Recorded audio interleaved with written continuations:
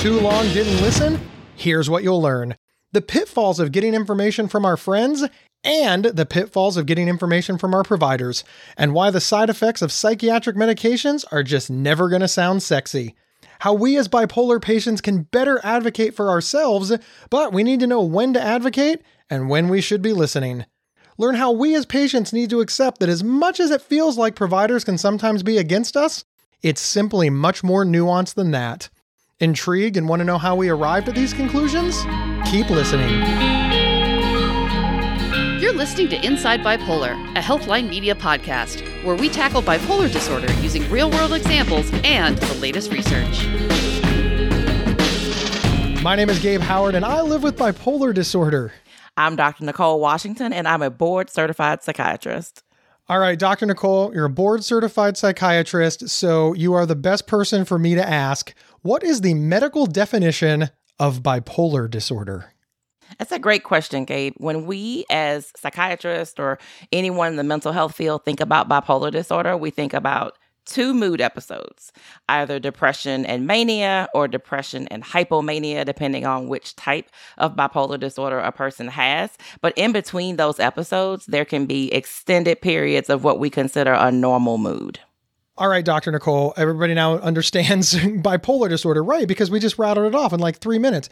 But what about the treatment for bipolar disorder? And in fact, don't bore us with the treatment for bipolar disorder. You probably had to go to like medical school for 8 years to learn that. Where are the pain points?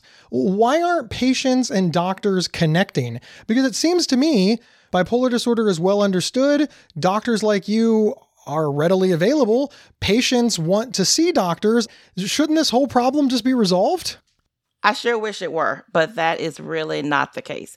When you think about the typical medication that we use to treat bipolar disorder, and you go look up those side effect profiles, which most of us have, they do not sound sexy, right? I feel like a used car salesman sometimes trying to convince somebody to take medication because I am obligated to do these are the side effects that you need to know about. And I just sometimes can't make them sound great.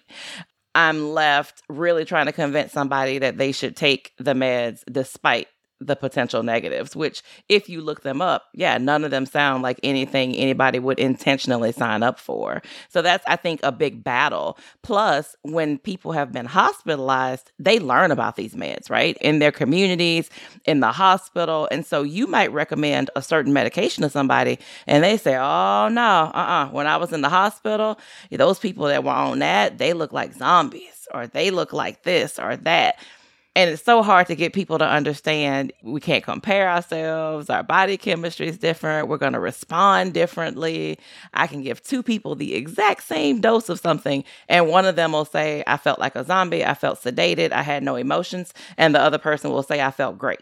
So there's a disconnect there in what they see because they sometimes see people have really negative effects. And then when they look up the side effects, it just doesn't sound sexy. It's fascinating to me that you admit, like just in front of me and the whole world, you're like, yeah, sometimes these meds have side effects that suck. The patient community is like, my doctor doesn't care. My doctor lied to me. We get that one a lot. My doctor lied to me. My doctor told me that I would not gain weight and that I did. Or my doctor lied to me and said there'd be no side effects and there were. And then, of course, there's my favorite one. My doctor got paid to put me on this medication and doesn't care about me. There's little kernels of understanding in all of those things. I want to clear up one thing. Pharmaceutical companies are not allowed to pay you. That is correct, right? That is absolutely correct. Okay, now the pushback that people get is, but they're allowed to buy you a lot of food and send you on vacation. What are the rules there? No. So back in the day, before I was even really practicing, that may have been true. You would hear of drug companies hosting golf trips or ski trips or things like that for doctors. I mean, that was true back in the day. You would have these very, very luxurious dinners and things like that.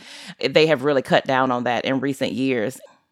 I hear people with bipolar disorder constantly complaining about their providers.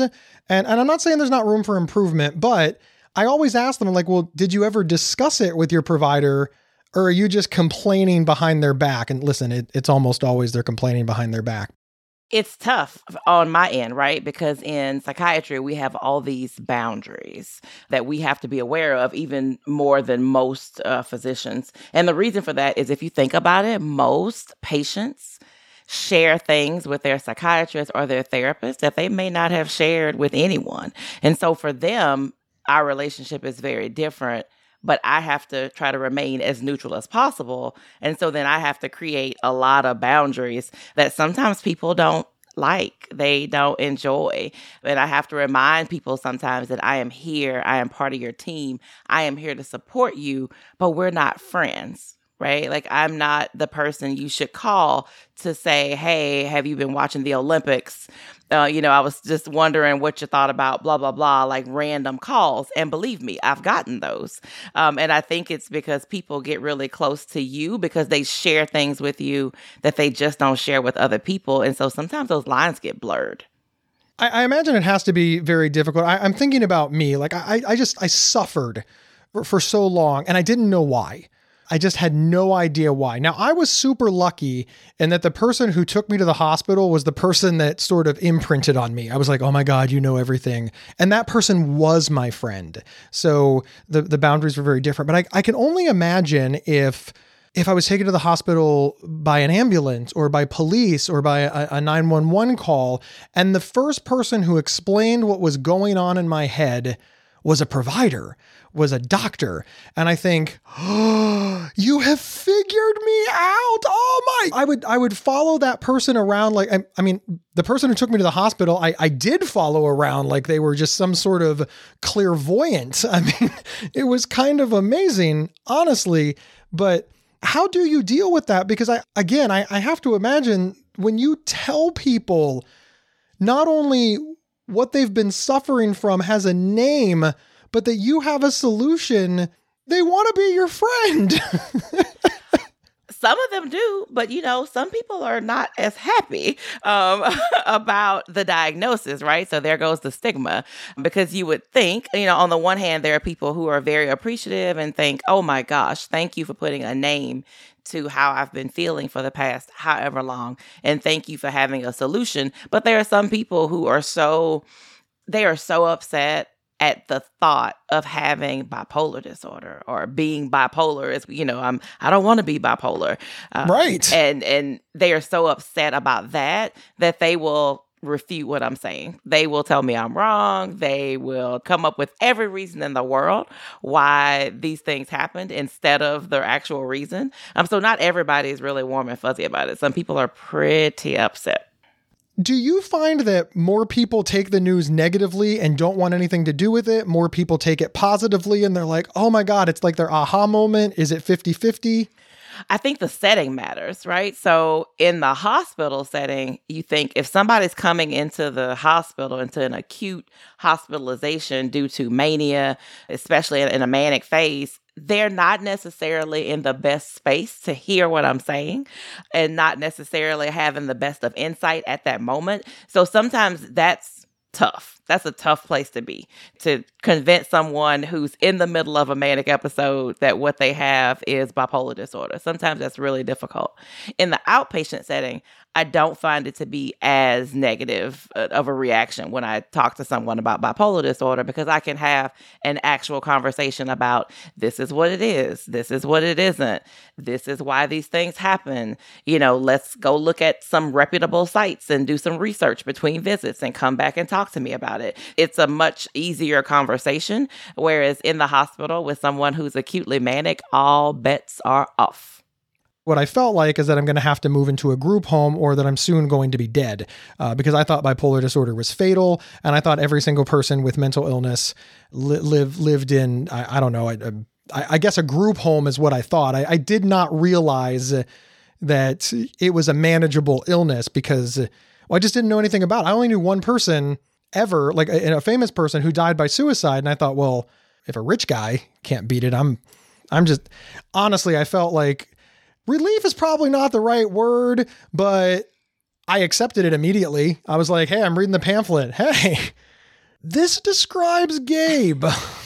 Do you think that was affected by, you said you had a friend who was involved in your care. Do you think that was affected by the fact that you already had some level of trust in the treatment team or the setting? I was tricked into going into the emergency room. Straight up, I thought that suicide was normal. I thought about suicide literally from birth. I was born this way. And the problem with thinking about suicide every day since birth is that you think it's normal.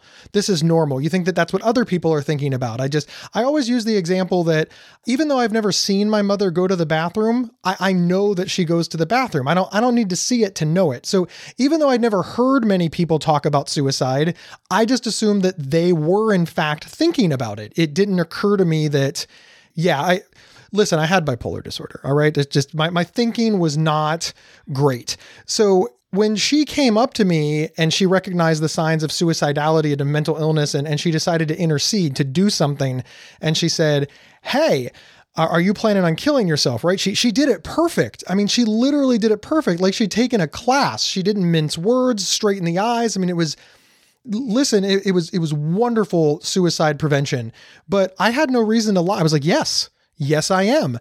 And I thought that meant she was going to help me. Like sincerely, I thought this meant that she was going to assist me in my plan. But instead she wanted to take me to the emergency room. I thought she was nuts. It's pretty interesting that you even brought that up because that is a common theme. So I will ask people as I'm doing my questioning, do you have a history of suicidal thoughts? And I cannot tell you how many people say, well, yeah, I mean, everybody does. And I will come back with, well, everybody doesn't. And I will often get this deer in the headlights look like, what do you mean everybody doesn't? But it is said just as casually as you said, like, yeah, everybody goes to the bathroom, like everybody. And it floors me. It floored me for years. And now what you're saying makes a lot of sense. If you have just always been this way, you just assume that everybody has it and just doesn't talk about it. A light bulb has just gone off atop my head. Well, I am very glad that I could be helpful. I mean, I don't want to pat ourselves on the back. You and I came up with the idea of the show for a reason. So, I mean, we obviously believe it, but I do believe that not enough people are talking about it because the connections, they're just missed. They're just so missed. Well, how could you think that? Well, why wouldn't I? That was the first thought that popped into my brain, and nobody ever challenged it.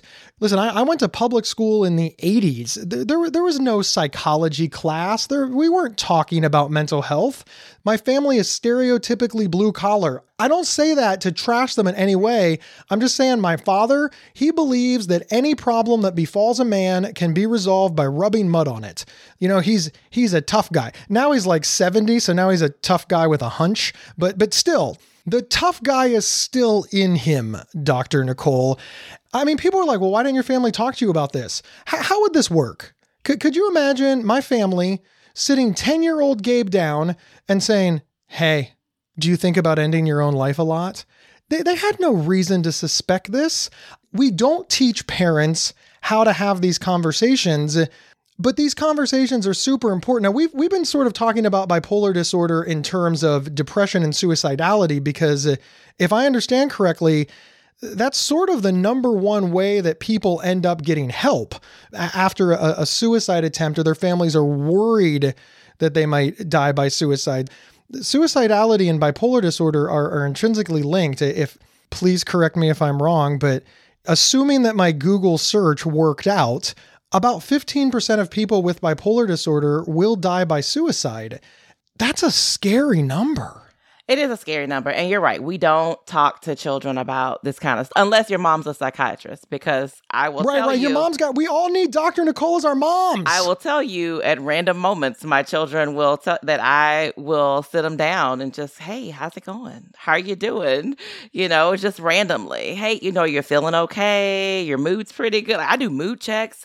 We talk about suicide. This is an inappropriate question, but I'm going to ask it anyways. Go for it.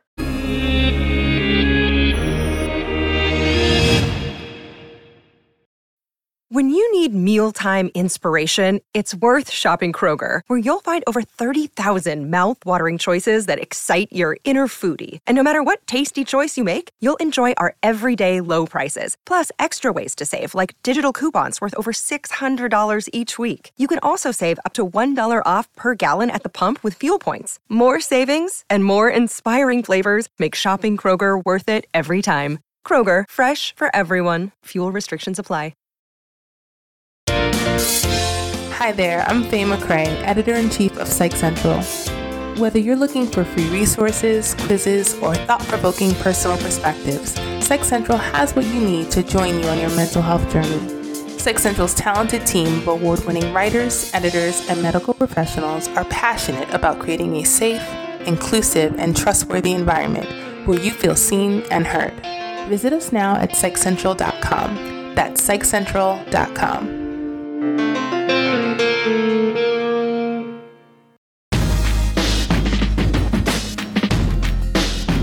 And we are back discussing the missed opportunities between patients and providers.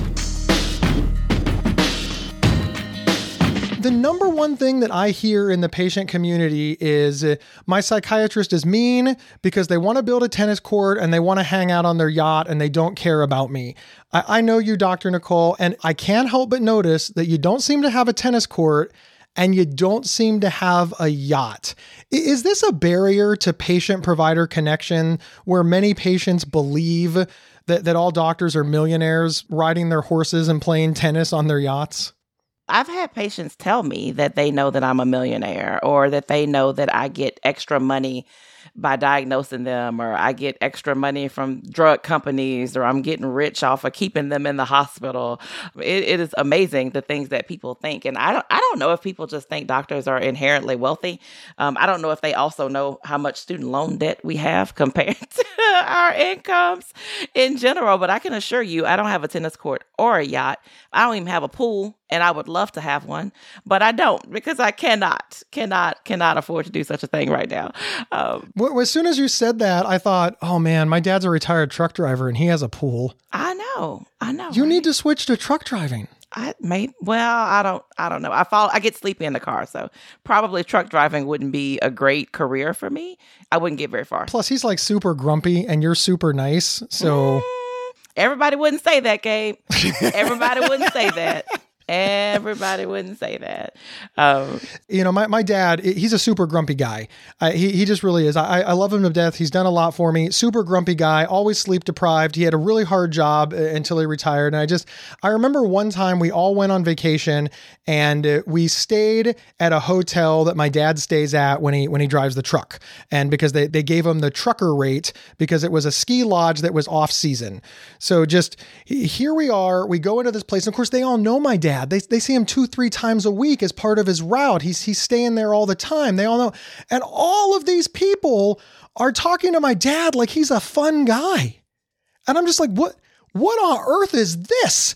And my dad is talking to them in tones of voices and in mannerisms, and he's doing things I have never seen my father do. And sincerely, I am glad that I had that experience. I was younger. I was about 14, 15, and I realized, oh my God, my dad is a completely different person when he's not being a dad. He's got no responsibilities. Everybody's 600 miles away. So I got to see this idea of my father just as a person and not a husband or a dad, right? And I genuinely believe that one of the biggest issues between patients and providers is we only see each other when we're often in not largely, but we see each other when we're in crisis. We see each other when things aren't going well. And we see each other in this setting, in this medical setting. And then we extrapolate, largely based on, bullshit. We extrapolate what's going on after the fact. And I know both sides do it. I'm going to stick up for patients. I know that the medical community office is like, well, why won't you take your pills? Yeah, because I can't fill them, because I don't have insurance, because I'm broke. But do you feel that is a barrier to care? I think so. I mean, People, yeah, I mean, I'm sure people think that I'm just sitting around reading the DSM for leisure in the evenings, Wait, you're not? No. Man, even I thought that was true. No. Sometimes I use it to prop things up and lift my computer up and all kinds of stuff. But, when I'm outside of work, I'm actually a real person. My kids would tell you I'm a nice mom and, I'm a real fun person. But in that moment, you're right. Like, we have our boundaries and we have to keep them tight, right? Like, we have to keep them tight. And we have limited amounts of time, right? So in the 20 minutes that I'm going to see you, you don't really have time for me to share the fun side of me with you because you're paying for me to figure out, are you okay? What's going on? What do we need to do? We don't have time for the grinning and laughing and all that stuff. But the grumpy, right? So you say, oh, my dad's grumpy. Well, from your perspective, but from a patient to a doctor perspective, what kinds of things do you think doctors do that come across as grumpy? Because maybe we don't know that it comes across as us being mean. I think you said mean. You said that, patients think doctors are mean. What types of things do you think that doctors do that patients think are mean? One of the things that I have noticed and that I hear a lot in the community is the disconnect on goals. I give a speech and I for providers, largely therapists, I want to be honest, there's usually not a lot of psychologists or psychiatrists in the room. They're usually therapists. And I say things like, what are the goal for your patients with serious and persistent mental illness? And they say things like show up for the appointment on time, be med compliant, participate in their treatment plan. And I always point out that there's the disconnect. If you ask the patients what their goals are, it's to go to Hawaii. It's to get a job. It's to fall in love. It's worlds apart of difference. But here's the thing. It's that misconnections thing that I thought. See, that they're so connected. They're just so connected that the patient is going there to, like I said, go to Hawaii, get a job, fall in love. And if you can understand the treatment plan, if you can get on board with it, if you can take the medication as prescribed, that will get you closer to your other goal. But the disconnect right there is that a lot of providers are just like, well, if they would do what I told them to, they would be fine. Listen, walk up to any adult, forget about mental illness. Just walk up to any adult and tell them to do something. And I would bet you 100% of adults would dig their heels in. And those are uncompromised, unsick, untraumatized people who just don't like to be told what to do.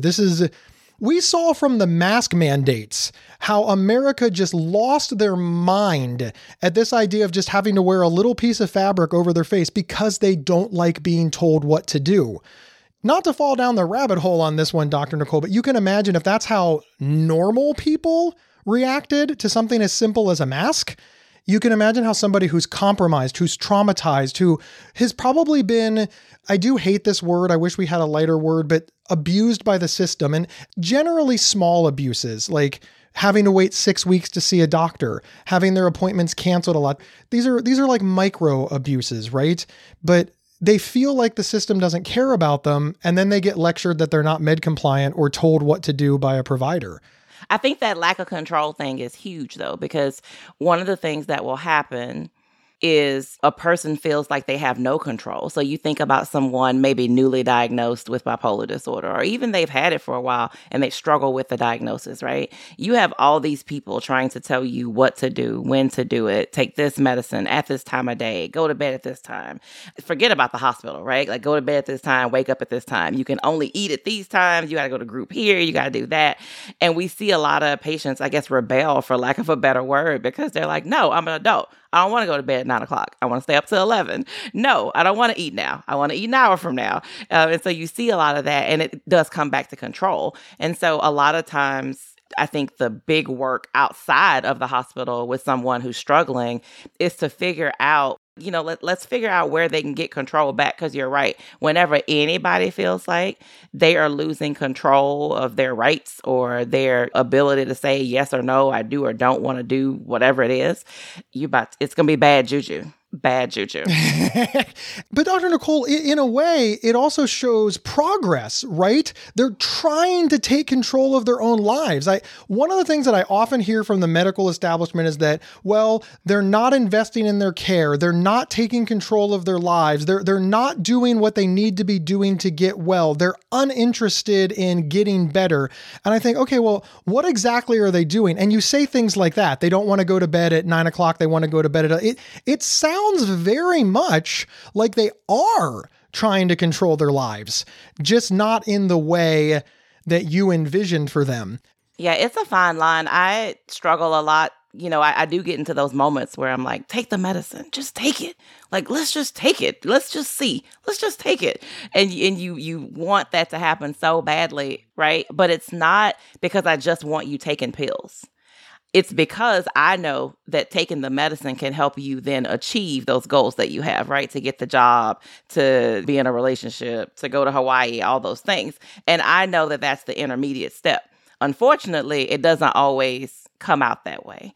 It doesn't always come out that the person prescribing the medicine says, hey, I think if you took the medicine, though, it could help you with A, B, and C. If you do those things, those are the first steps for you to get to where you want to be and have that conversation. I think that's where maybe some of the disconnect lies. But I will admit there are times when I'm extremely frustrated. And let's be honest, there are times that you can't have that conversation because the person is not in a good enough headspace for you to have that conversation.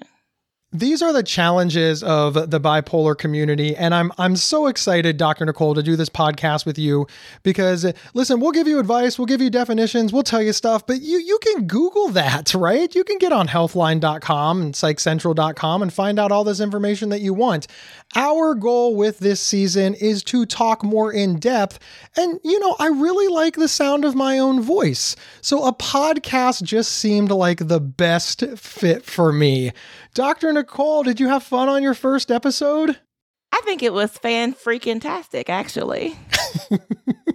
I love it. I love it.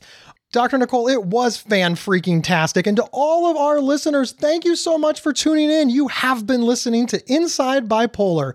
My name is Gabe Howard, and I am the author of Mental Illness is an Asshole and Other Observations, which is on Amazon because, well, that's where everything is. Or you can learn more about me and get the book signed by heading over to gabehoward.com. And my name is Dr. Nicole Washington, and you can find me at drnicolepsych.com, drnicolepsych.com to see all the things that I have my hand in at any given moment.